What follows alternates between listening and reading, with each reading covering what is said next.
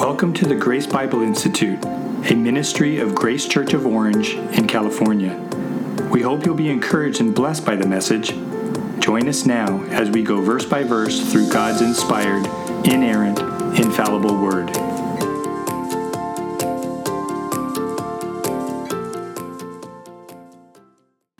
All right, good evening. Welcome to Forgotten Doctrines. I have been immensely encouraged by your presence here over these past now 6 weeks. We've got one more to go on December 12th.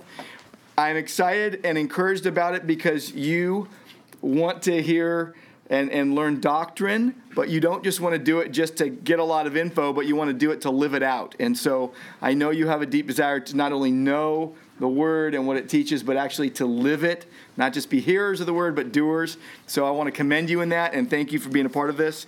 We've gone over now 5 weeks, and what I have done is my notes are designed for your further study.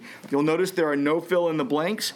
I do say a lot of things that aren't in the notes, but I put everything in the notes that I want you to have, because I want you to take it and study it even more and look it over. And usually I go over a review, but I'm not going to do that tonight. You can do your own review of the last 5 sessions. There is a 1-page or to half-page review on every session in your notes I gave you tonight. So if this is the first time you're here tonight, you still have all the review of the synopsis of every one of those. So we started with the authority of Scripture, went to God's providence, and I was going to teach God's providence and God's sovereignty. And as I started studying it, I'm like, no, we're only doing God's providence. And then I said, we'll do this later. And so we added in man's responsibility for tonight as well. So God's sovereignty, man's responsibility tonight. And then on December 12th, God's sovereignty and the existence of evil. And so we'll be looking at God's sovereignty a couple different times. So we've already talked about predestination and foreknowledge, election, reprobation. We've talked about free will. We've talked about the will of man in salvation and sanctification. We've talked about divine retribution. And so tonight, I will just say this. If it sounds like I'm repeating myself, I probably am. Okay, because there are a lot of overlaps within these 5 sessions. And they're natural overlaps. Okay, these are things that go together in the Bible. And tonight, the way we're going to do this, if you want to look through your notes real quickly, what we're going to do is we're going to see where the doctrines are taught in Romans chapter 9. That's going to be our primary place of residence tonight. Then we're going to have part 1 and 2 of that, okay? Then we're going to see some implications. Then I'm going to show you how the doctrines are taught in John chapter 3. And that'll be a really fun thing to go through. And then some application. And I want to leave a little extra time for application tonight. You can break out, and there's about 8 or 9 things that you're going to be able to look at and say, so where do you see God's sovereignty and man's responsibility at play in these various arenas of life? Okay? And so you're going to want to look for Scripture. You're going to want to discuss that together. So let's go ahead and dive in here.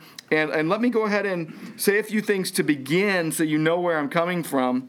And I want to be clear about that. So you know we're going in Romans 9 tonight. And obviously I'll be preaching Romans 9 starting in January. And so this is going to be coming from a little bit different angle, but it's still straight on what does it say, okay? But the sovereignty of God, what does that mean? The sovereignty of God means that God is the supreme authority and all things are under His control. That's not hard to say.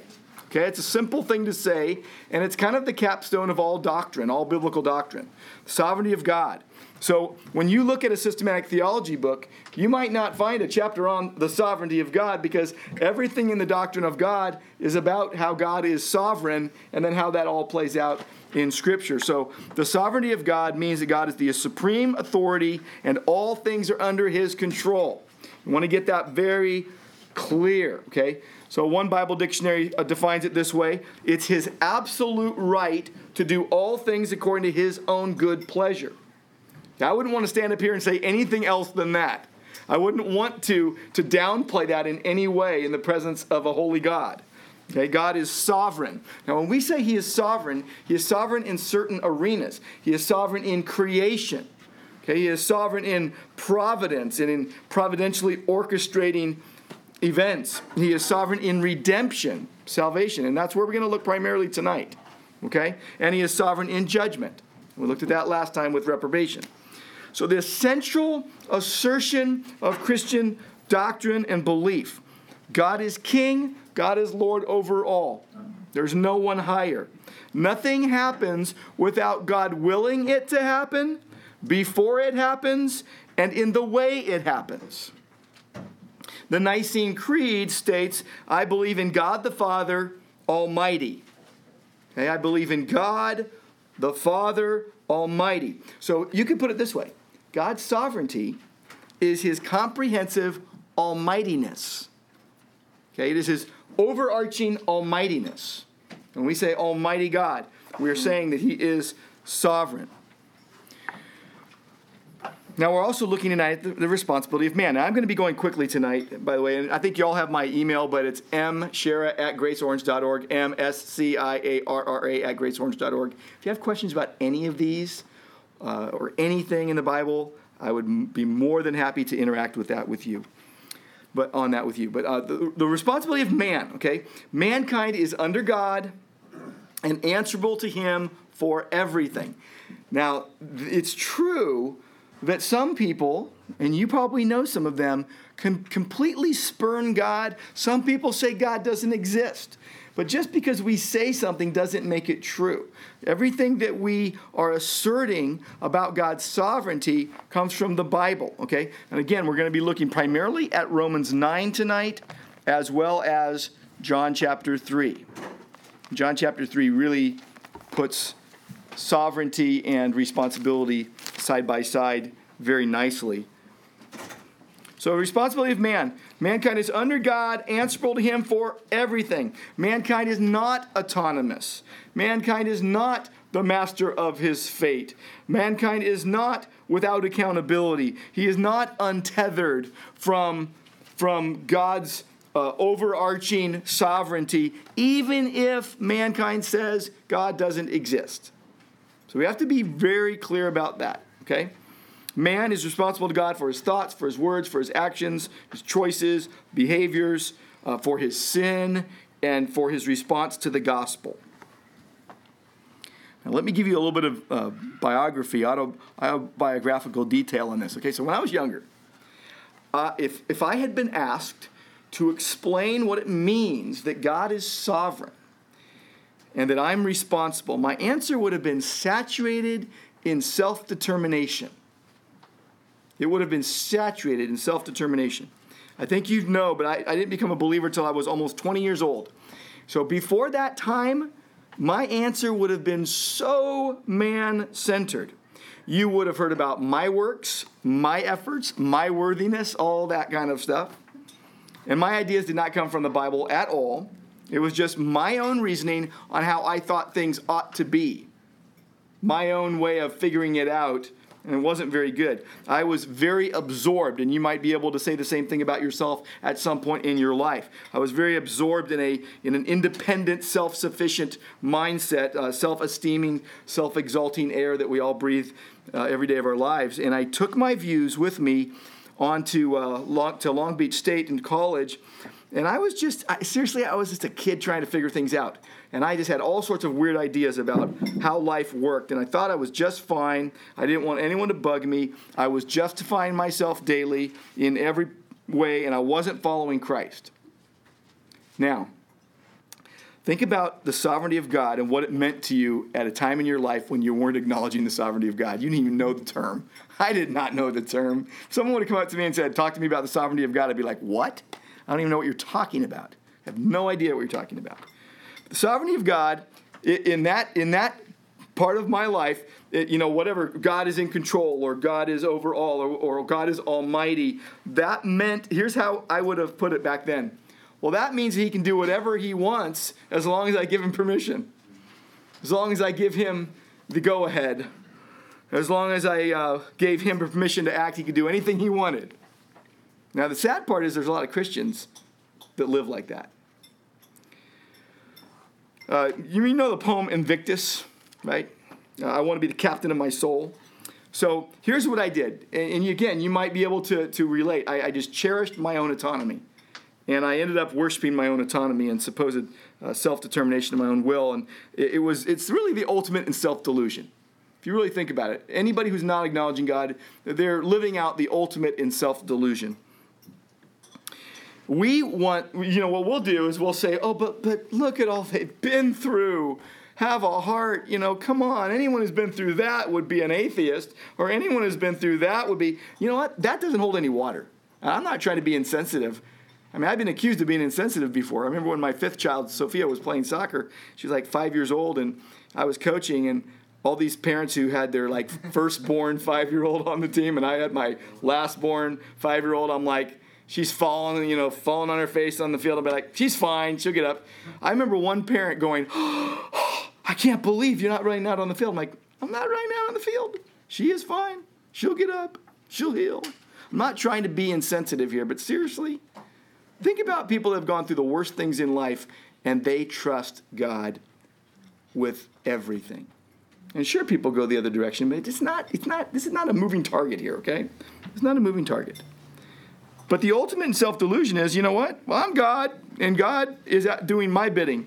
I didn't even know how wrong I was. I didn't even know how crazy it was to be thinking this way. And I remember acting really, again, I didn't know the word. I was acting like I was sovereign over my life. And I lived for a long time like that. And I had you know what's interesting? I started going to a church that actually was preaching the gospel. I had my worldview actually affirmed by well-meaning but mistaken Christians who essentially held the same view.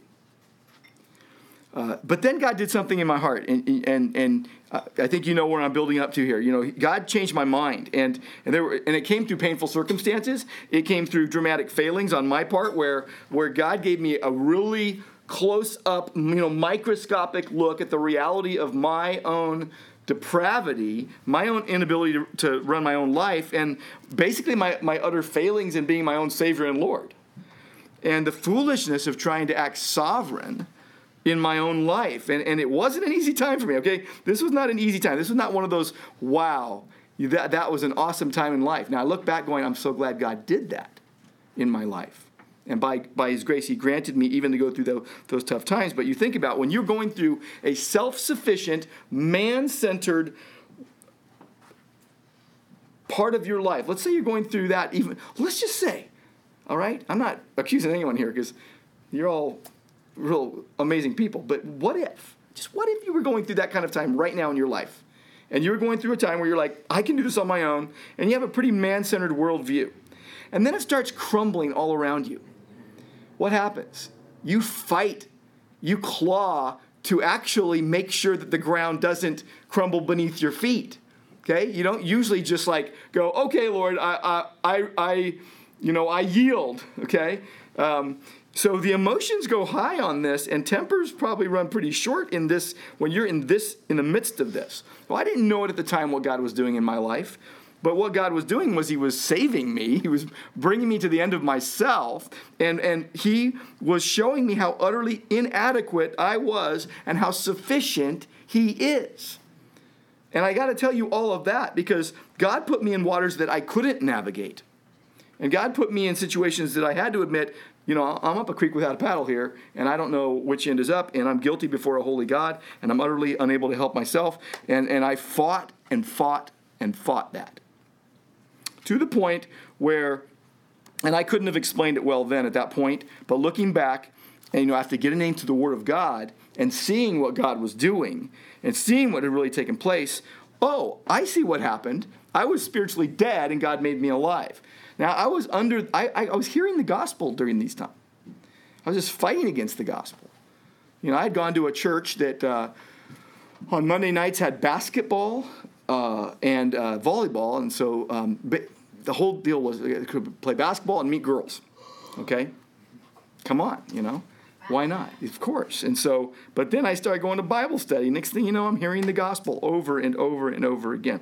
So what happened is this: Jesus brought my dead soul to life. Right? Jesus gave me faith as a gift, and I responded to Him by faith because He gave me faith as a gift. So what happened was, and you looking back, you're like, wow, God's sovereign hand was guiding me. And I didn't even realize it. Now, you think about this. Okay, so that was 1982. You think about this. So 36 years. And there have been plenty of times, lots and lots of times, where God takes me through the pain of a microscopic, painful self-examination and the horror of a fresh look at my own sinful condition. This is what it means to actually follow Jesus and dwell in the Word and actually be honest before God and others, to actually get a clear picture again and again and again of your depravity. And if you're sitting here tonight going, that's never happened to me, you might not even be saved. I'm serious. I wouldn't want anyone here to not go through the terror of realizing how sinful you are. Because if you don't go through the terror of realizing how sinful you are, how do you know how great Jesus is? What are you comparing him to? Well, I was really good and he made me a little bit better. That's not the way it works, okay? That's just not the way it works. So I tell you all of this for two reasons, okay? Two reasons. One, praise the glories of God's grace. First and foremost, you want to praise the glories of God's grace. You give your testimony, you share your testimony to someone. You know, like again, you don't want to have a testimony that says, I was a really good guy, a really good gal, and then Jesus kind of pushed me to that next level. That's not a testimony that's based on the gospel, okay? You're misunderstanding the gospel. Okay? Now, I was a lost sinner, depraved, on my way to hell, fighting against God, however you want to put it, and I realized God opened my eyes. I was blind, and now I see the truth about what God has done. So you want to praise the glories of God's grace as you give a testimony of his grace. But the second reason is, this is to introduce a subject that's not easy to navigate. You're like, God's sovereignty and man's responsibility. And I'm telling you, you probably know, you might even be one of those people where you're like, well, here's how I think it works. And you're not really based it on the Bible. You base it on emotion. And that doesn't work, okay? You want your argument to hold water biblically. So I'm going to try to explain some things that only those in Christ can understand and often find it difficult to understand. And I know, okay, I know these things are not easy to grasp, but they are gifts from God meant for us to deeply believe by faith. And so it's very clear the Bible highlights God's sovereignty and also shows us man's responsibility over and over and over again. I remember several years back, I was talking to someone that was leaning towards, probably putting too much weight on man and not enough weight on God, but they're a dear brother in Christ. And I remember telling him, like, hey, you know what I did? I went through the book of Romans. It was years before I was going to preach it, but I remember I went through the book of Romans, and I looked through, and every time I found something that is signifying the sovereignty of God in salvation, you don't have to go very far in the context. In fact, in the context, every time you see something about God's sovereignty in salvation, you see something about man's responsibility to respond. It's just all over the place, okay? It's all over Romans chapter 9 as well. So that might be a good thing if you're going, well, really? Just try it out. Test it out. Seriously, pick one of the epistles. Pick Romans or pick Ephesians or pick Colossians or Galatians or whatever. Pick one and just do that. And take an orange highlighter and a green highlighter or whatever and highlight every time something that's referring to something about the sovereignty of God in salvation. And then highlight it every time you see something about man's response. And you'll be blown away by how often it is there. So the first great doctrinal truth, okay, standing as a capstone and a pinnacle of all great biblical truths, is God's sovereignty. Now, what man's responsibility is it's a biblical truth that causes us to take an honest look at our condition before God and our response to him, and we realize we're going to be held accountable for our thoughts and our words and our actions. Okay, and that should generate reverence for God. Okay, it shouldn't cause you to run out the door in fear. It should actually cause you to run to Christ in faith. So, a couple more things, and then we'll get into Romans 9. But I think that when you think about this, even the idea of, hey, how do we reconcile God's sovereignty and man's responsibility? We make this way more complicated than it is. We make it much more confusing than it is and a lot more combustible than it really is. I want to say what I say tonight, I want to say it in a way that a child could grasp, okay? Simply put, this is, you could put it in this sentence. It's in your notes, but God is over all and man is under God. God is over all, and man is under God, okay? Now, there shouldn't be any Christian that would ever even disagree with that, Okay? No believer is going to disagree with that. But it's a sensitive topic. There's an element of mystery that surrounds it. I don't want to hurt anybody's feelings, but I will say that some people may find they've been believing something less than biblical. Well, I had it explained to me a different way. Sorry. Test it. Is it biblical? Now, I don't mean, well, I can glue these two verses together or put it this way and ignore what it really means and just, hey, but it sounds like it's saying this. Okay? Remember that we're going with a grammatical, historical, biblical hermeneutic, meaning that we believe that the actual words that God put in His Word, the order of the words and what they mean actually mean something, and historically it meant something to the original authors, and we work very hard to figure out what the original author intent was. What did God mean when He said that? He didn't mean 15 things. He meant one thing for everything He said. He wasn't trying to confuse us. We confuse us. People are like, well, but there's so many interpretations. No, actually, no. There's one interpretation for every verse and every passage. There are many applications, but there's one interpretation that's correct. Okay? Sure, there's a lot of supposed interpretations, but many are wrong. And please don't think that I'm standing up here like arrogantly saying, and every interpretation I've ever made on any Bible verse is correct. I'm not saying that. Okay. You have to go, hey, look, you can take the best shot you can at what did it mean in the original languages, what do those words mean, what are the tenses, what are the context, who was getting written to, what was it, what was getting, what was getting pointed to here, and then you make, and in context of the passage, of the chapter, of the book, of the Testament, of the whole Bible, this is my best shot. This is what it means. And that we should be able to actually be confident in that. We shouldn't be wishy-washy. We shouldn't round all the edges and say, well, it's kind of up for grabs. I just don't think biblical truth is up for grabs.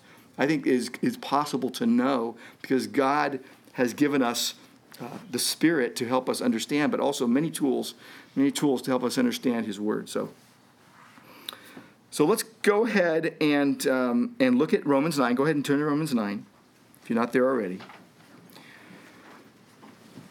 So seriously, when you look at a topic like this, here's what happens. Someone either thinks, oh no, I've been believing something less than biblical. Okay, so trade it out for something biblical.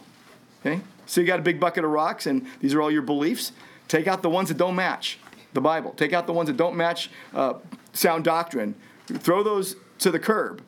Put the right ones in, okay? That's awesome. You know what that means? You're learning and growing, okay? Oh, but it's really uncomfortable. Yeah, that means you're learning and growing. All right, so we're all in this together on that regard. Now, it is possible, and again, I don't doubt anyone's salvation here at all, but I don't know all of you that well. Some of you I know well. You may find, I think I put a thin veneer of looking like a Christian on an unsaved heart. Wouldn't that be awesome if you figured that out before it was too late? Okay, so that would actually be good.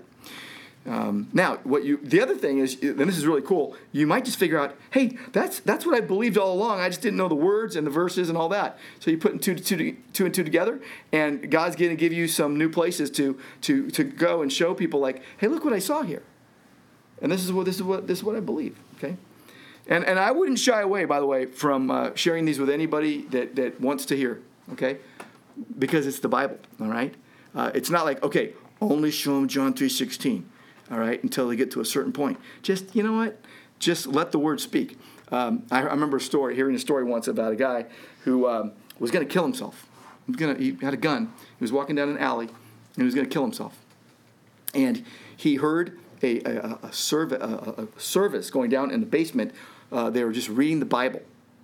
They were literally just reading the Bible.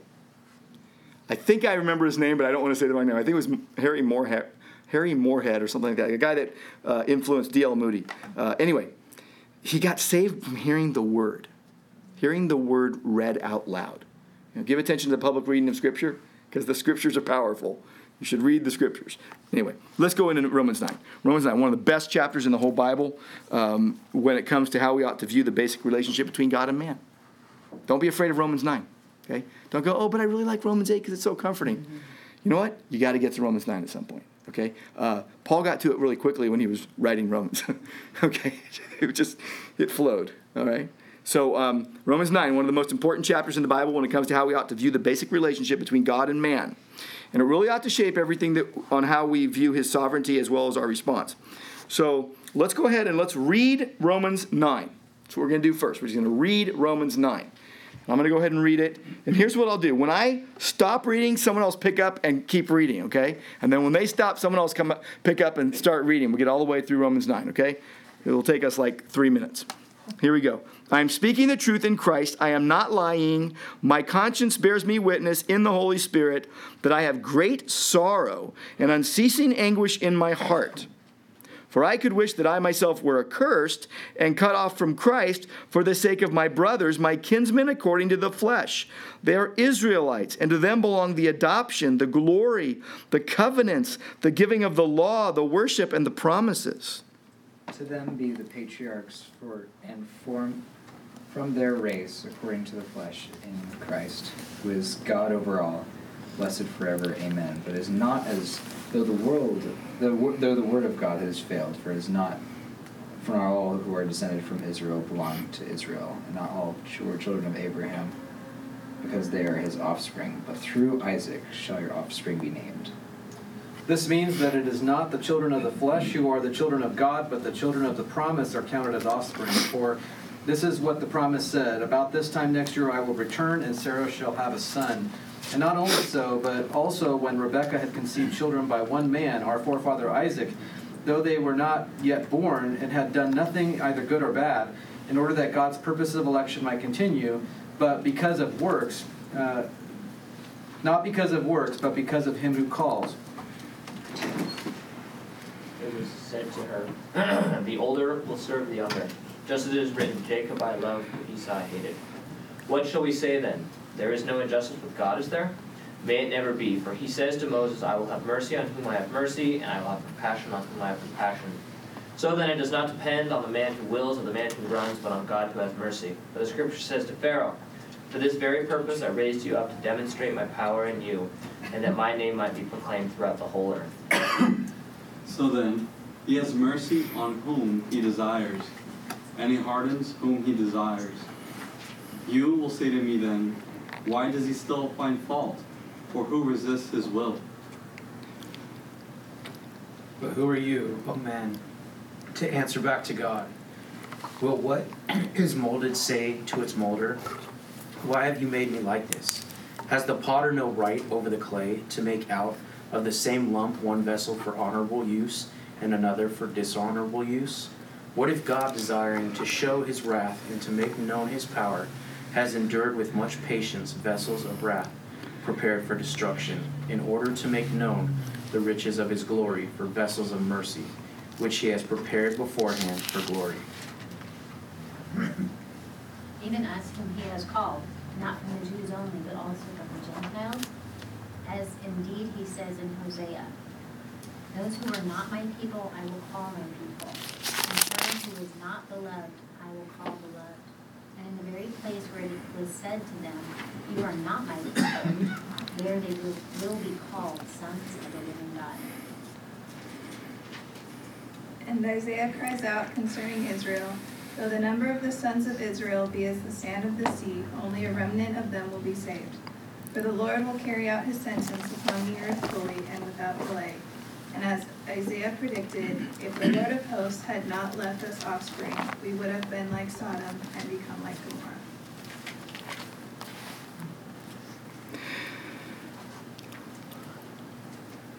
What shall we say then? That Gentiles who did not pursue righteousness have attained it? That is, a righteousness that is by faith. But that Israel, who pursued a law that would lead to righteousness, did not succeed in reaching that law. Why? Because they did not pursue it by faith, but as if it were based on works. They have stumbled over the stumbling stone, as it is written, behold, I am laying in Zion a stone of stumbling and a rock of offense, and whoever believes in him will not be put to shame. All right. So praise God that he gave us Romans 9. And let me point a couple things out just that we just read. Do you notice that the phrase, what shall we say then, is being repeated several times? When you see that, what shall we say then, and Paul is saying this, It's like he's saying, are we going to call God into question? Are we really going to go to an answer that doesn't fit Scripture? Are we really going to go there? No, we're not going to do that. So what shall we say then? There's always a question mark. There's always some kind of a, is there, like verse 14, what shall we say then? Is there injustice on God's part? By no means. So don't ever go, he's saying, to the error of saying, well, I guess God's unjust. So don't basically twist the Scriptures. Don't take something and say, well, look at the way it turned out, so God's not good. Don't do that. So what shall we say then is going to tell you, wait a minute, time out. Don't go the wrong way. Okay, keep going the right way. And notice verses 15 and 16. I will have mercy on whom I have mercy. I will have compassion on whom I have compassion. So then it depends not on human will or exertion, but on God who has mercy. Those are key verses there. Look at verse 20. This is a key one too. Who are you? Okay? So who are you, O man, to answer back to God? All right? It's like Job, okay? That's a quote of Job 33:13. What are you thinking? You're answering back to God. You can't do this, okay? It's foolishness to do that. So who are you, O man, to answer back to God? Remember who you are. Remember who he is, okay? And then you go all the way. Look at verse 34 of chapter 11. Just go there again.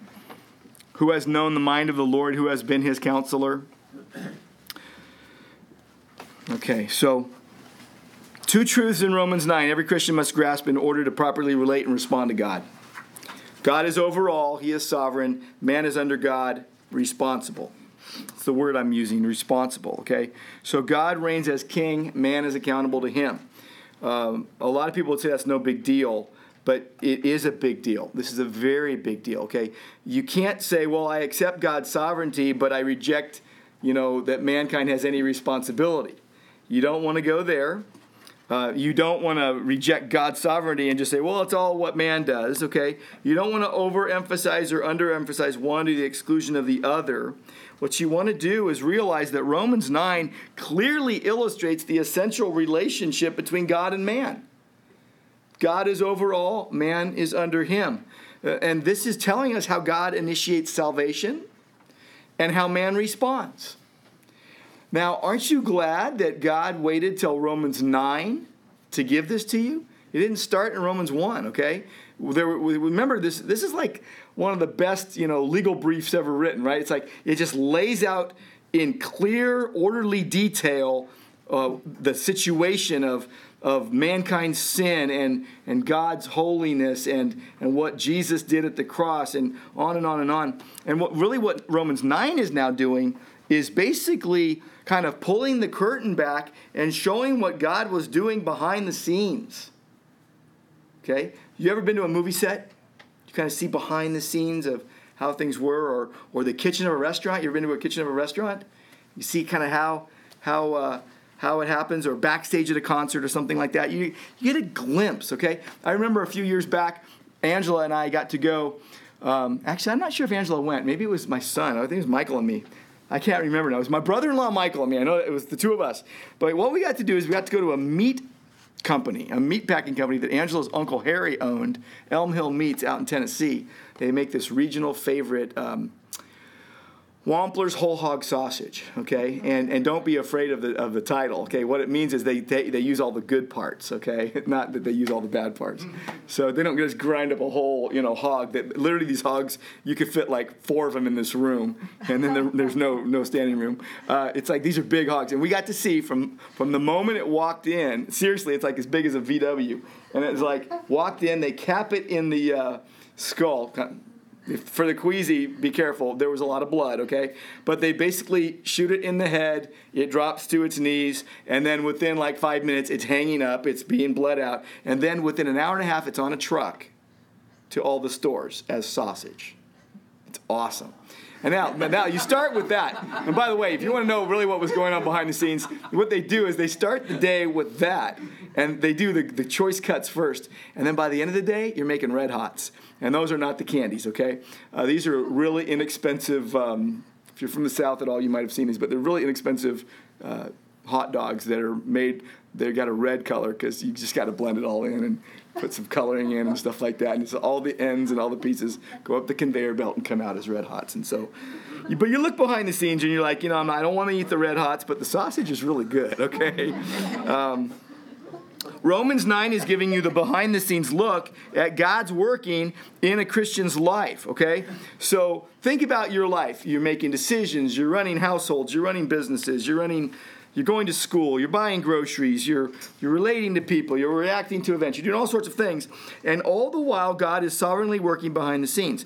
Now think about, if you can remember, back before you were a believer, and what your life was. You're just doing your life, right? And you just get, you know, people call it like being surprised by grace. There's other ways. What are some other ways people describe becoming a believer in ways that, like, God stopped me in my tracks kind of stuff? What are other ways can you think of? Steve? Seeing, yeah. Blind, and now I see. I was blind. I couldn't see. Now I see. Found. I was lost. Now I'm found. Very biblical concepts here, okay? One of the elders in our church in China said I was running along and God took his foot out. Tripped you. All right. So I love the fact, you notice how Romans 9, 1 through 5 starts. He's putting out all this emotion. You notice all the emotion? I love that because he really cares about unbelievers. All right, we should have emotion when we're thinking about unbelievers. We should be actually thinking and planning out ways to engage unbelievers with the gospel. We should be thinking about our coworkers and our neighbors and our family members that don't know Christ. We should actually be scheming up ways to get the gospel to them. Okay? Paul is so emotional about it because he has so much feeling for his people, and he desires so much for them to be saved that he would actually say, look at chapter 10, verse 1. My heart's desire and prayer to God for them is that they might be saved. It's what he wants, right? And he even said that he would gladly give up his own salvation if his own kinsmen would get saved. And if you wondered that, oh no, that's not really what he meant, accursed is a really strong biblical word. It's one of the strongest biblical words. Anathema is the Greek word, and it literally means to devote to destruction in eternal hell. So what Paul is saying is, I would gladly be devoted to destruction in eternal hell. Verse 3, I wish that I could wish that I myself were accursed and cut off from Christ. And that's another strong word. For the sake of my brothers, my kinsmen according to the flesh. And he goes on and kind of gives a litany of this. But this just doesn't make sense. Doesn't it make sense that this is a topic that generates a lot of emotion and upheaval in people? And that's not fair. Or, wait a minute, how can that be? How many people, have you ever run into anybody? Or have you ever struggled with Romans 9? Yeah, plenty of people do. Here's the cool thing. It's in the Bible. It's true. You need to believe it, okay? I'm serious. You just need to believe it. Now, trying to explain it. We're going to try to explain it. But God is overall. Remember this. You got to get this straight. God is God. You are not. So God's doing what he wants to do. And remember this. He's always good, always kind, always loving, always fair, just. He's always good. He's always great, okay? He's always almighty. He's never unloving. He's never unfair, right? So he does everything mercifully. And so everything he does here matches up with who he has revealed himself to be in the Bible. Don't ever forget that. So God is perfectly consistent in and of himself. He is self-existent. He has revealed himself in the Word. He's told us what he is like. And he's never different than how he really is. So don't ever think, well, God must not be fair. Because you know what you're doing? You're laying something to God's charge that should never be put to God's charge. You should never say that. In fact, what does he say in verse 14? What shall we say then? Again, don't go there. Don't go there. Is there injustice on God's part? Don't go there. That's what he's warning. It's a big warning sign. Don't go there. All right? So just remember that, and remember this. It's the Lord Jesus Christ with whom we have to reckon. Okay? The God of all the universe. Jesus said, no one comes to the Father except through me, John 14:6. Acts 4:12 says there's no other name given among men by which we must be saved. And so you see this. You see, and look at verses 6 through 8. It's not as though the word of God has failed. Why would he be saying this? Because people are tempted to say, well, I guess the word of God failed. I mean, hey, it didn't work for the Jews, God's chosen people. He says it's not as though the word of God has failed. So all of God's promises are true. And so he's going into the backstory of God's sovereignty over human will. Okay? And look at verse 6. This is one of the most important verses in the New Testament.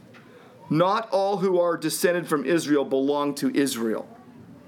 If you're starting to think that, hey, God made promises to all of Israel, so that means it says that at some point all of Israel will get saved. No, not every Jew is getting saved.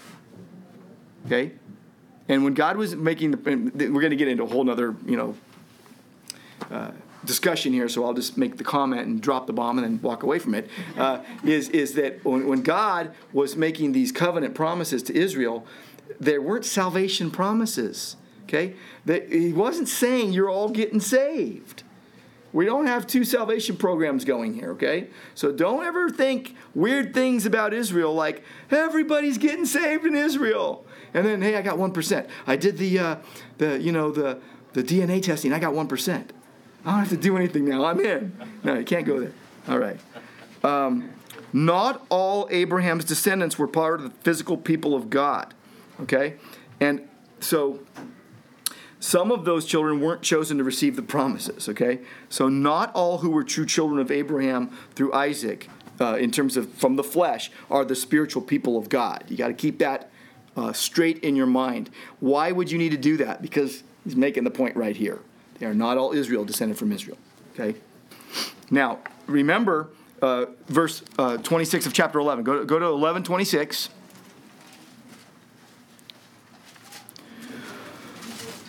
It's a mystery of Israel's salvation, okay? And just 25 says, lest you be wise in your own conceits, I want you to understand this mystery, brothers. A partial hardening has come upon Israel. Remember, he said, not all Israel who's descended from Israel. It's not all descendants. This was not saying just because you got the blood that you'll be covered by the blood, okay? A partial hardening until the fullness of the Gentiles has come in, and in this way all Israel will be saved, okay?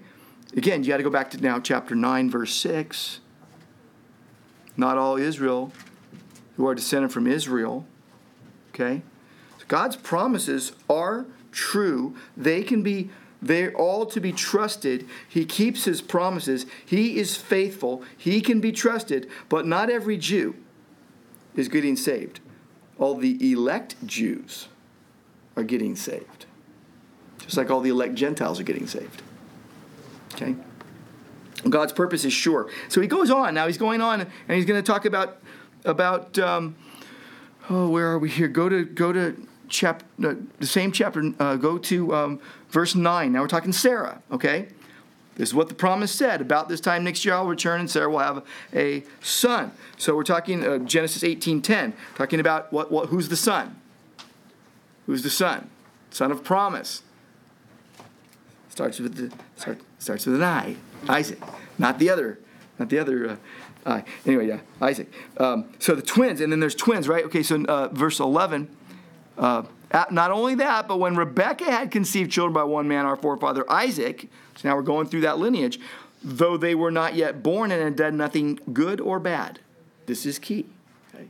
Very key. Hadn't done anything good or bad. They would do things good or bad, okay? They would be doing these things. They hadn't done anything. They weren't born yet. In order, remember, God is making the point about what he does in salvation, okay?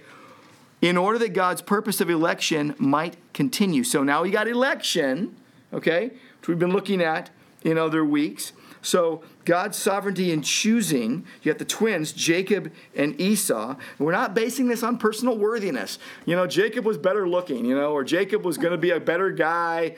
And everybody knew that. Do you want to talk about Jacob for a little while? What kind of guy he was? All right? Think about what some of the stuff he did, okay? No, he was a sinner. So you're not basing on personal worthiness, but before they were born or did anything, God chose Jacob solely according to what? His will, his sovereign plan. So he says in verse 13, as it is written, Jacob I love, but Esau I hated. Now all these people have issues with God over this. You got to deal with it. It doesn't mean he's all hateful and he's pointing the finger at you and he's like that guy that was a bully in high school, in elementary school. It's not, okay? We're not going there, okay? Jacob I love, Esau I hated. Now, go to Malachi. Last book of the Old Testament.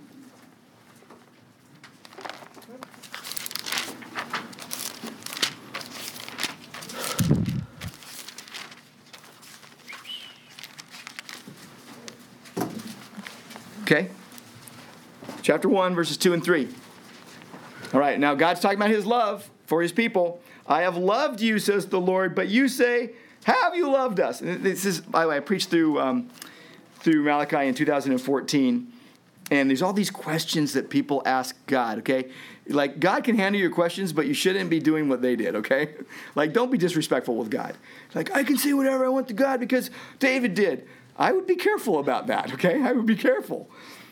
He said, they're like, how have you loved us? Chapter 1, 1 through 5. How have we despised your name? Come on, we're good people. How could we despise your name, God? Chapter 1, 6 through 14. How have we turned aside? Chapter 2, verses 1 through 9.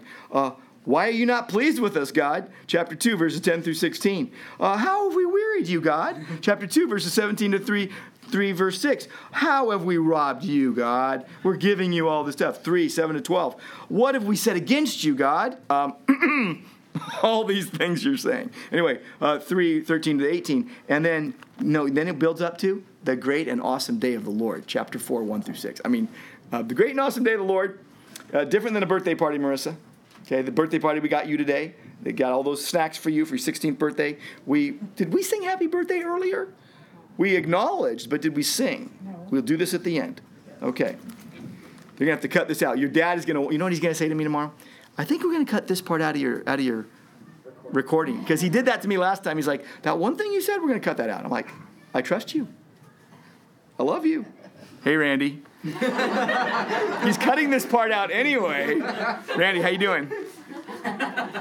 All right. So the great and awesome day of the Lord, when he pronounces judgment on his enemies and blessing upon his chosen. Okay. Are you getting the point here? We're getting the flavor of this? Okay. Now go back to Romans 9. Go back to Romans 9.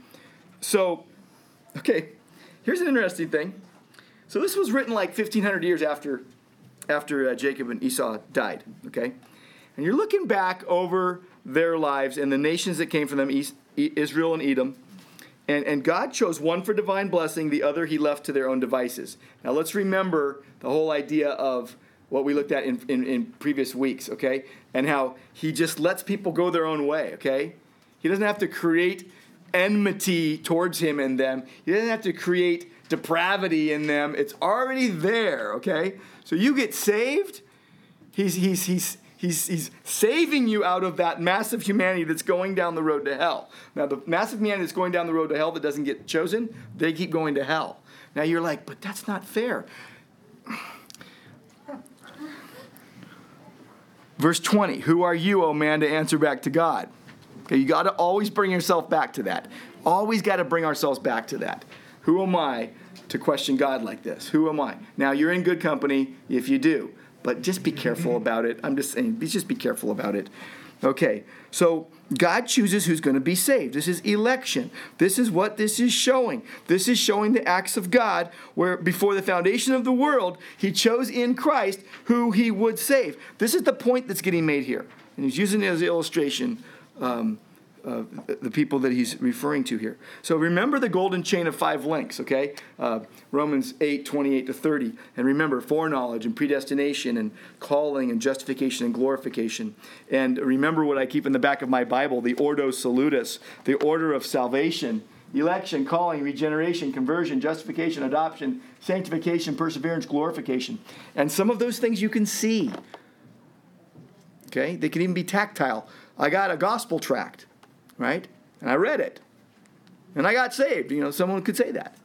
That's the human calling where God summons people to himself through the human proclamation of the gospel so they respond in saving faith. But remember, there's other things God is doing that you just can't see. Okay? But we see it in the Bible. This is what we're talking about here. We're behind the scenes, okay? God foreknew us. He planned to save us. He initiated it. He predetermined to love us and to set his love on us in a saving way and establish an intimate relationship with us.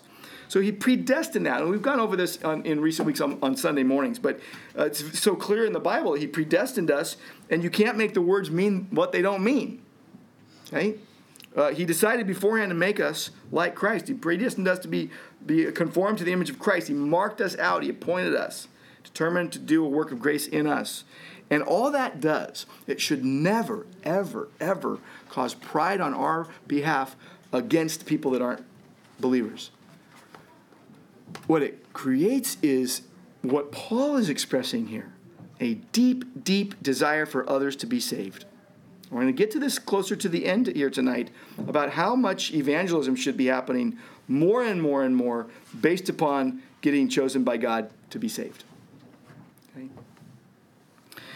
But God's character is consistent. Now let's move on through this chapter. Now look at verse 14. 14, what shall we say then? Is there injustice on God's part? By no means. For he says to Moses. Now he's going back to Exodus 33, okay?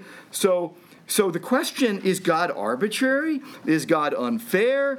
The answer, verse 16, it depends not on human will or exertion, but on God who has mercy. God is merciful. He's absolutely sovereign. He elects who will be saved without going against his other attributes. He determines who gets mercy, and he answers to no one. He is his own boss. Okay? So the examples here, you've got Moses and you got Pharaoh now. Two sinners, murderers, both deserving of God's eternal wrath. And Moses gets mercy and Pharaoh gets God's judgment. So verse 17. The scripture says to Pharaoh, I love it when it says the scripture does something. By the way, in Galatians it says the scripture preached the gospel beforehand to Abraham. In you all the nations of the earth will be blessed. So that was a gospel promise. This says, the scripture says to Pharaoh, I love this. The scripture, God is speaking to Pharaoh. For this very purpose I have raised you up, that I might show my power in you, that my name might be proclaimed in all the earth. You see that in verse 17? Okay? That's Exodus 9, I think, or something. Exodus chapter 9, verse 16, actually, I think. And I raised you up to show my power. Raised you up, by the way. That's God calling actors up on stage of human history. Think about how this would have seemed, humanly speaking. Pharaoh, big gun, okay? He would have thought, hey, I got my position. I've got everything. I got my free will. And he didn't realize he was serving the greater purpose of God. Do you notice he says, verse 18, he has mercy on whom he wills and he hardens whom he wills? And I guess I would put this there, and I don't want to downplay this in any way, but you can't say that God actively created unbelief or other evil in Pharaoh's heart. It was already there. Okay? God's not the author of evil. He withdrew all divine influence that restrains sin and allows Pharaoh's wicked heart to have its own way. So he is, and he's doing this for his name. He's doing this for his name's sake. Do you notice that it says in verse 17, for this very purpose I raised you up, that I might show my power in you, that my name might be proclaimed in all the earth. Who did he say it to? Pharaoh. Not Moses, Pharaoh. So Pharaoh was raised up for the greater glory of God. Did he do good? No, he did evil. It's God's name. So God, who God is in all his glory, okay? When he says my name, it's who he is in all his glory. And he has the right as a potter over clay. Anybody ever worked with clay before? When I was in elementary school, we got to work with clay. Got to get our hands dirty in school. It was awesome. And you got to make things out of clay, right? And it was fun. You got to, and for example, let's say you're making something and you're like, don't want to do that. Let's make something else. Okay? You can do that. You're in charge of the clay. You're the potter. You can figure out what you want to do with the clay. Clay's not going to talk back to you. Clay's not going to say, I wanted to be a pitcher for water. I didn't want to be a cup. This is not going to happen. So look at verse 20. Who are you, O man, to answer back to God? Will what is molded say to its molder, why have you made me like this? It's literally saying, is the cup going to say, I want to be a bowl? It's not possible. You can't do that. So no one's being treated unfairly here, by the way. The judge of the whole earth will do right. And by the way, if God doesn't punish sin, he's not being true to himself either. But it is irrational and arrogant to question God's choices. Paul is not correcting those with honest questions about this difficult teaching. He is correcting those who want to excuse their sin and unbelief. That's who he's correcting. Some people get the justice they deserve. Others graciously get mercy they don't deserve. The Father chooses, the Son redeems, the Spirit protects the life. What God could do, he could destroy us the first time we sin. He could do that. But what does he do? He patiently endures rebellious hearts, and rather than giving us what our sins deserve right away. And the reason why, because he has prepared some for destruction, leaving them in the sin that they have chosen, and he prepares some beforehand for glory. That's the reference to election. All for God's own sovereign good pleasure and out of his own grace. Not because you're extra special. Sorry. Okay? Seriously, it's not because we were the pick of the litter. Okay? That's not the point here. Isn't it? How easy is it as a Christian to look down upon non-Christians? I can't believe they're doing that. Do you remember what you were like? Do you know your propensities to sin? So we have to become, the reason why God keeps breaking our hearts a lot and breaking us and showing us new glimpses of our own sinfulness is so we wouldn't be proud and think that somehow God chose us and we're just a cut above. Believers should never be thinking this way. We should have broken hearts of our own sinfulness and then want others to be saved. But we should never look down upon other people and go, I can't believe how bad they are.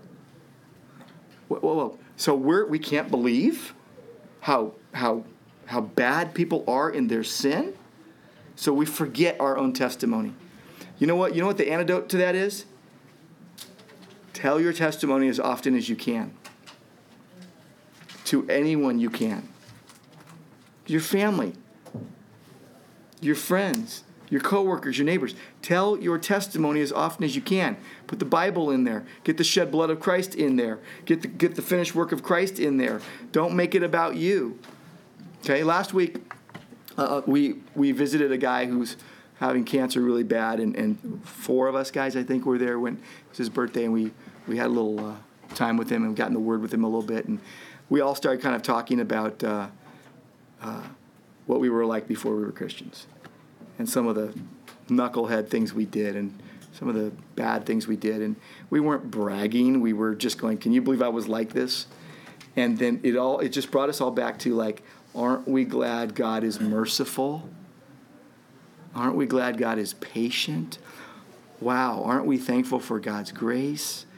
And what that does for me is it makes me want to share the gospel with people more. It doesn't make me want to, keep it to myself. It makes me want to literally plan out and scheme how I can do that. How I can actually get the gospel to somebody. My next door neighbor Alex, or across the street Leonard, or Jerry, or Quinn. I'm serious. That's what it makes me think. So Romans 9 should just humble us to the core. Okay, Romans 8 should encourage our hearts, and Romans 9 should humble us.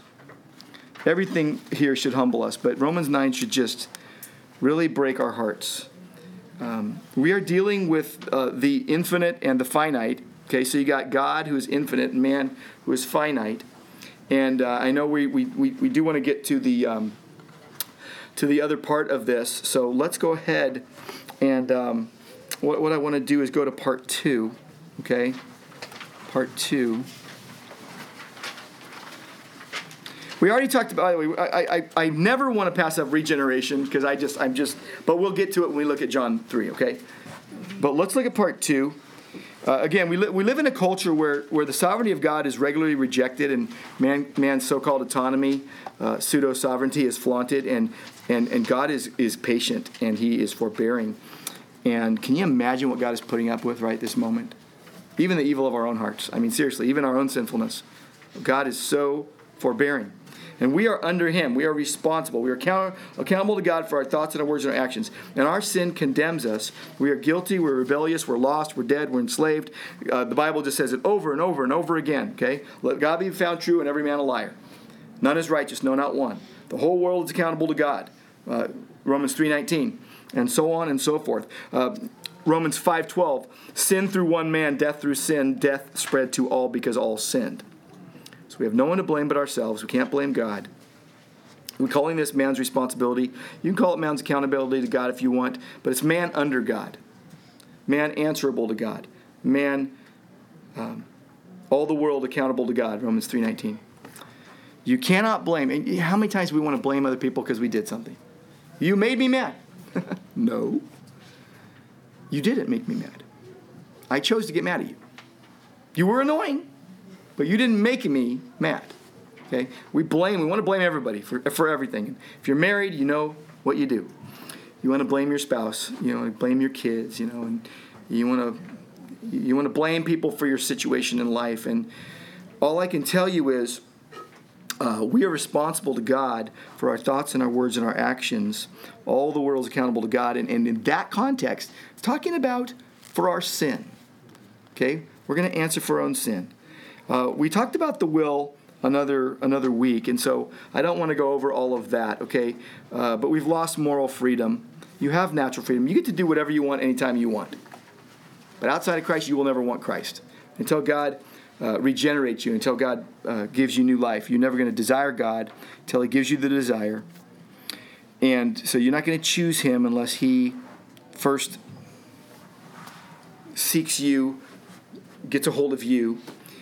And so we know that. I don't know if there's a lot more to say about this, except that, seriously, I don't think there's a lot more to say about this. I want to go to John 3. Actually, I want to do this. I want to look at our response. Just think about our response. Go to, still in Romans 9, go to verse 30. We'll just look at 30 to 33 for a moment there, okay? Okay, so you're going to either respond in faith or unbelief, okay, to the gospel. So listen to what this says. What shall we say then? The Gentiles who did not pursue righteousness, because you didn't work for it, attained it by faith, okay? But Israel pursued a law that would lead to righteousness, did not succeed in reaching that law, because they didn't pursue it by faith, but by works. What you notice is they stumbled over Christ. Okay? So if you look at verse 33, I lay in Zion. This is Isaiah 28. I lay in Zion a stone of stumbling and a rock of offense. Whoever believes in him will not be put to shame. This is about Jesus. They stumbled over Jesus. This is why Paul says next, I want them to be saved. My heart's desire is for them to be saved by Jesus. Okay? That they would believe in Jesus. So, an unregenerate person is always going to go into unbelief. Okay? You can't do the math and figure it out as an unregenerate person how I can get saved.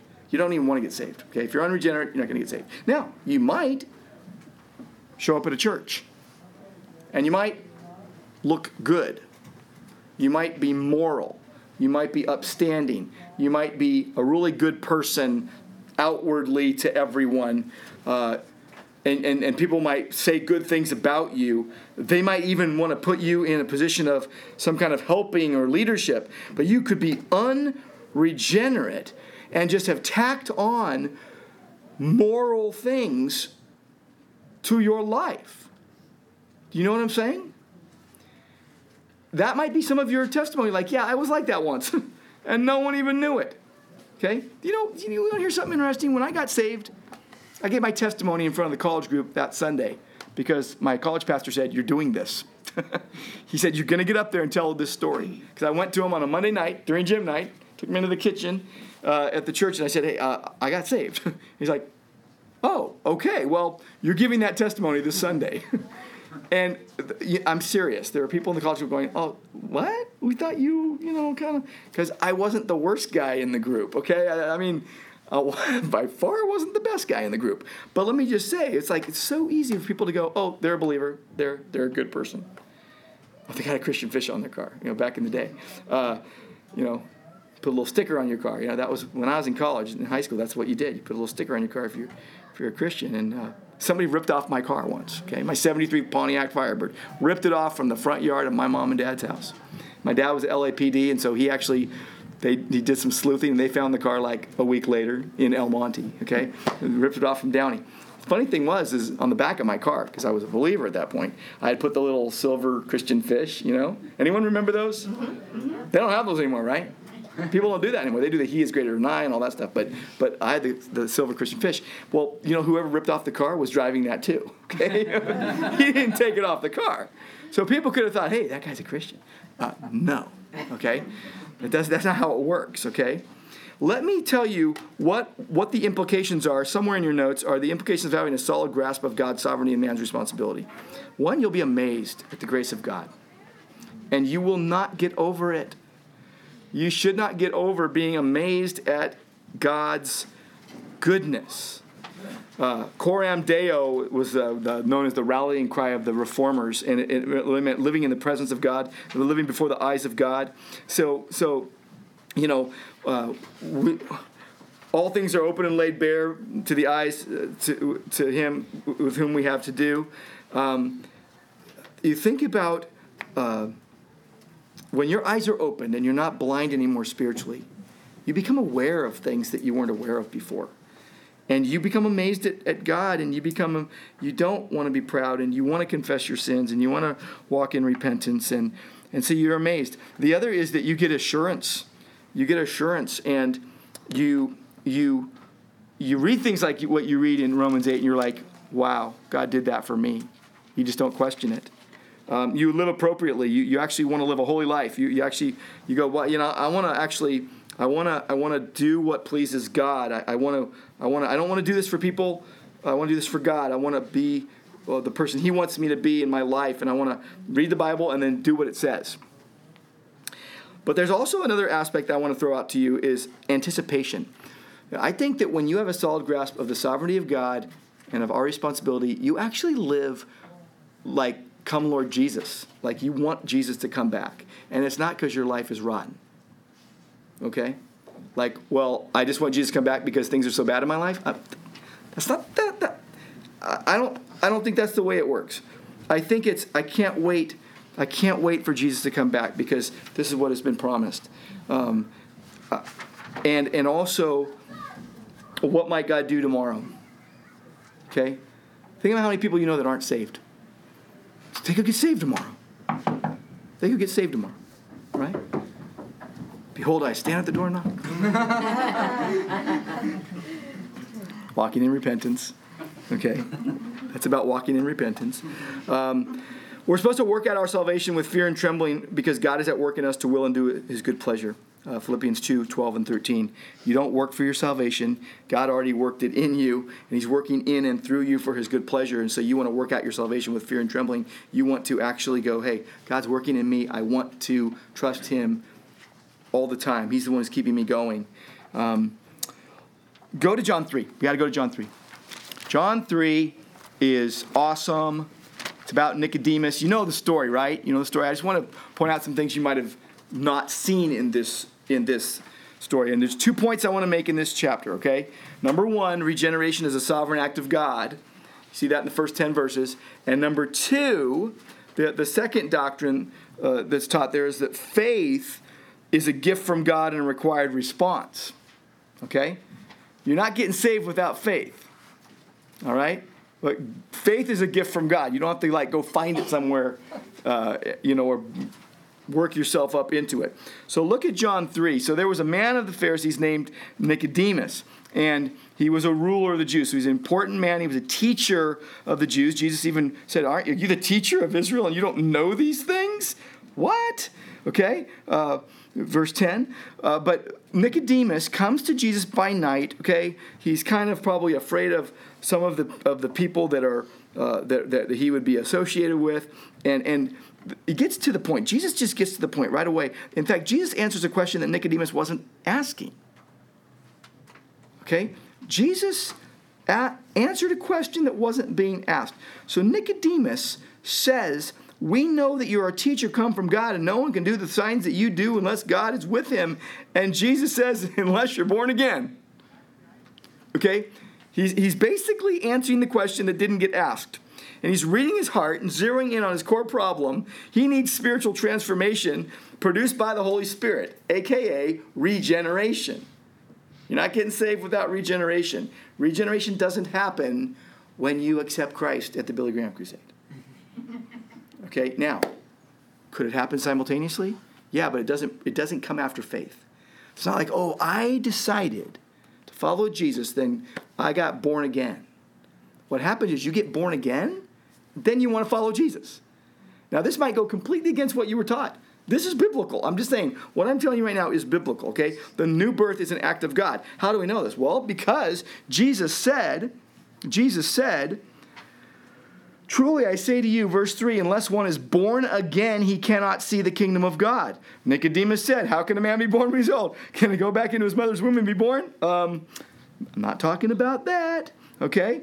Okay? So the new birth is an act of God where eternal life is given to a believer, given to someone. God is giving you eternal life. All right? So being born again is becoming a child of God. Okay? You're trusting in Christ. Okay? You can't see the kingdom of God without this. Okay? So,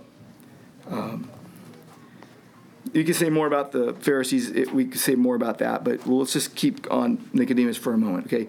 So Nicodemus has no idea what Jesus is talking about. He has no idea. He goes, talking about physical birth, right? And Jesus starts talking about being born of the water and the Spirit, which is, lots of people have different views of that. It's not literal water here, but it's a need for cleansing, okay? Water is used figuratively in the Old Testament, renewal, spiritual cleansing. And so it's when it's used in conjunction with the Spirit. So he's talking about your soul needs to be purified, and this is what the Holy Spirit does through the Word of God when you're saved. Okay, so here's the deal: you can't make this happen to you. The wind blows where it wishes. Verse 8. You can't control this. God's going to do something. The Holy Spirit does what he's going to do. It's undeniable, okay? And then look at verse 11. "We speak of what we know and bear witness to what we've seen, but you do not receive our testimony." He's making a point that Nicodemus had unbelief. He was ignorant of the truth. Okay, and he was a teacher of Israel, and so he's kind of lumping them together and saying, you and those you're leading are not believing. So he's not understanding, he's not believing Jesus' witness, okay? You didn't receive that. It's a plural you here. So he's speaking representative of the nation of Israel, but it's also indicting Nicodemus for being an unbeliever, okay? But it's also the collective whole of the nation. And then he goes in to verse 14, "The Son of Man must be lifted up." This is the cross. I mean, this is really, this is the Numbers 21 and all that, and looking at the serpent lifted up by Moses. Okay? And then see eternal life in verse 15. "Whoever believes in him may have eternal life." You got 10 10 times in John it talks about eternal life, and I believe that's true. And then everlasting life. It's so. And then you get to verse 16. God so loved the world that he gave his only begotten Son, that whoever believes in him should not perish but have everlasting life. So you're trusting your soul to Jesus, okay? And God gives you a new nature. But when does it happen? That's the question. When does it happen? Does it happen when you go, hey, I want to walk down the aisle? Or does it happen when God does it? If you notice, again, this could be simultaneous, but God is doing the regenerating, okay? You're not kick-starting this. You're not jump-starting this. So believing in the name, okay, more than just believing it in your head, you're trusting, you're committing to Christ as Lord and Savior, okay? God has given you a new nature. So regeneration, sovereign act of God, unless one is born again. I think it's interesting that Nicodemus doesn't say another word after the first 9 verses. He's just like not talking anymore. And the interesting thing is what Jesus was saying first was, you got to be born again. You got to be regenerated. You have to have a spiritual birth by the Spirit of God. And then Jesus basically lays out the fact that he needs to believe in Jesus, okay? Right? That he needs to believe. I'm going to give you something from Spurgeon here. I like this quote, so I'm going to read it to you. Spurgeon was believed in all the doctrines of God's grace. He believed in election and regeneration and all this. But he was also very passionate about evangelism. And I just think that the people with the strongest view of election and predestination and all that are the strongest evangelists. Okay? The people that are weak on election and predestination try to get people to, they give emotional appeals, or they soften the gospel. They try to get a yes. They want the check mark. They want the notch in the belt. And they might be well-meaning, but they're trying with all their heart to just get it to happen. When you can't make that happen, only God can make it happen. Just preach the gospel, and you're successful, because they're either going to believe or not. I'm serious. You're called to preach the gospel. Okay? And now making disciples, teaching people the word and all that stuff, that's a process. That's not you going to someone and saying, you want to be a Christian? Jesus died for you. Say yes to Jesus. Yes? Okay, good. We just made a disciple. Woo! That's not what we're talking about there, okay? But we just preach the gospel and you're successful. Here's what he says. He says, I see in one place God presiding over all in providence, and yet I see and cannot help seeing that man acts as he pleases, and that God has left his actions to his own will in a great measure. Now, if I were to declare that man were so free to act that there was no precedence of God over his actions, I should be driven very near to atheism. And if, on the other hand, I declare that God so overrules all things as that man is not free enough to be responsible, I am driven at once to antinomianism or fatalism. That God predestined and that man is responsible are two things that few can see. They are believed to be inconsistent and contradictory, but they are not. It is not just the fault of our weak judgment. True truths cannot be contradictory to each other. If then I find taught in one place that everything is foreordained, that is true. And if I find in another place that man is responsible for all his actions, that is true. And it is my folly that leads me to imagine that those two truths can ever contradict each other. These two truths I do not believe can ever be welded into one upon any human anvil, but one they shall be in eternity. They are two lines that are so nearly parallel that the mind that shall pursue them farthest will never discover that they converge, but they do converge, and they will meet somewhere in eternity, close to the throne of God, whence all truth doth spring. You ask me to reconcile the two. I answer, they do not want any reconcilement. I never tried to reconcile them to myself, because I could never see a discrepancy. Both are true. No two truths can be inconsistent with each other, and what you have to do is to believe them both. I just think that's a great place to stand. It is a great place to stand.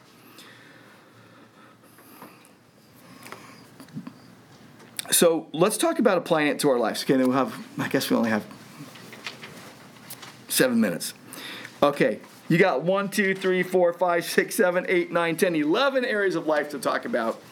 And remember this, I put in the bottom of your notes the Ordo Salutis, just the order of salvation, a logical sequence of steps or stages involved in the salvation of a believer. Again, this is stuff that you don't have to tell someone when you're preaching the gospel to them. Preach the gospel to everyone. Preach the gospel that the apostles preached. Preach Christ crucified, risen, coming again. Then let believers find out all the wonderful gems of gospel truth when they start reading their Bibles. This is how it works. Make sense? I know that we just didn't have enough time to go through all of this, and I know it's tough because I feel like I didn't do it justice at all. I feel like I just literally barely, in a tiny way, scratched the surface, and now we're done. So I hope that what I said makes some sense. But how do God's sovereignty and man's responsibility play into the following? I want you to look at those, and I want you to talk about it with a few people. How do you see God's sovereignty playing into it? How do you see man's responsibility playing into it? Okay? Do that, and then I'll close this in prayer in a few minutes. So I'm going to finish with one big statement, pray, and then we'll be dismissed, okay? So regeneration is a sovereign act of God. Verses 1 to 10 of John 3. Faith, believing in Jesus Christ and his finished work on the cross, is a gift from God and a response that must be there. Verses 11 to 21. So the new birth must be accompanied by and appropriated by an act of faith. So basically, you must be born again and you must believe. Jesus made it really clear. If you believe, God caused you to be born again. 1 Peter 1:3 says that. Blessed be the God and Father of our Lord Jesus Christ. According to his great mercy, he has caused us to be born again to a living hope through the resurrection of Jesus from the dead. So if you believe, God caused you to be born again. What this should drive us to do is praise the glories of God's grace and share the gospel with as many people as we can, more and more and more and more. All right, let's pray. Lord, thank you for the grace you have poured out on us, and thank you, Lord, for your mercy and for causing us to be born again, and we didn't make it happen. Thank you, Lord, that you chose us, and thank you that you now have given us a calling that is our whole life calling to share the gospel with as many people as we can and to please you in all respects. And we thank you and praise you in Jesus' name. Amen. We hope this lesson has helped you understand God's Word better and the doctrines we hold fast to as a Bible-focused, Christ-centered church intent on proclaiming the gospel, making disciples, and sacrificially serving Jesus. We hope you'll join us again.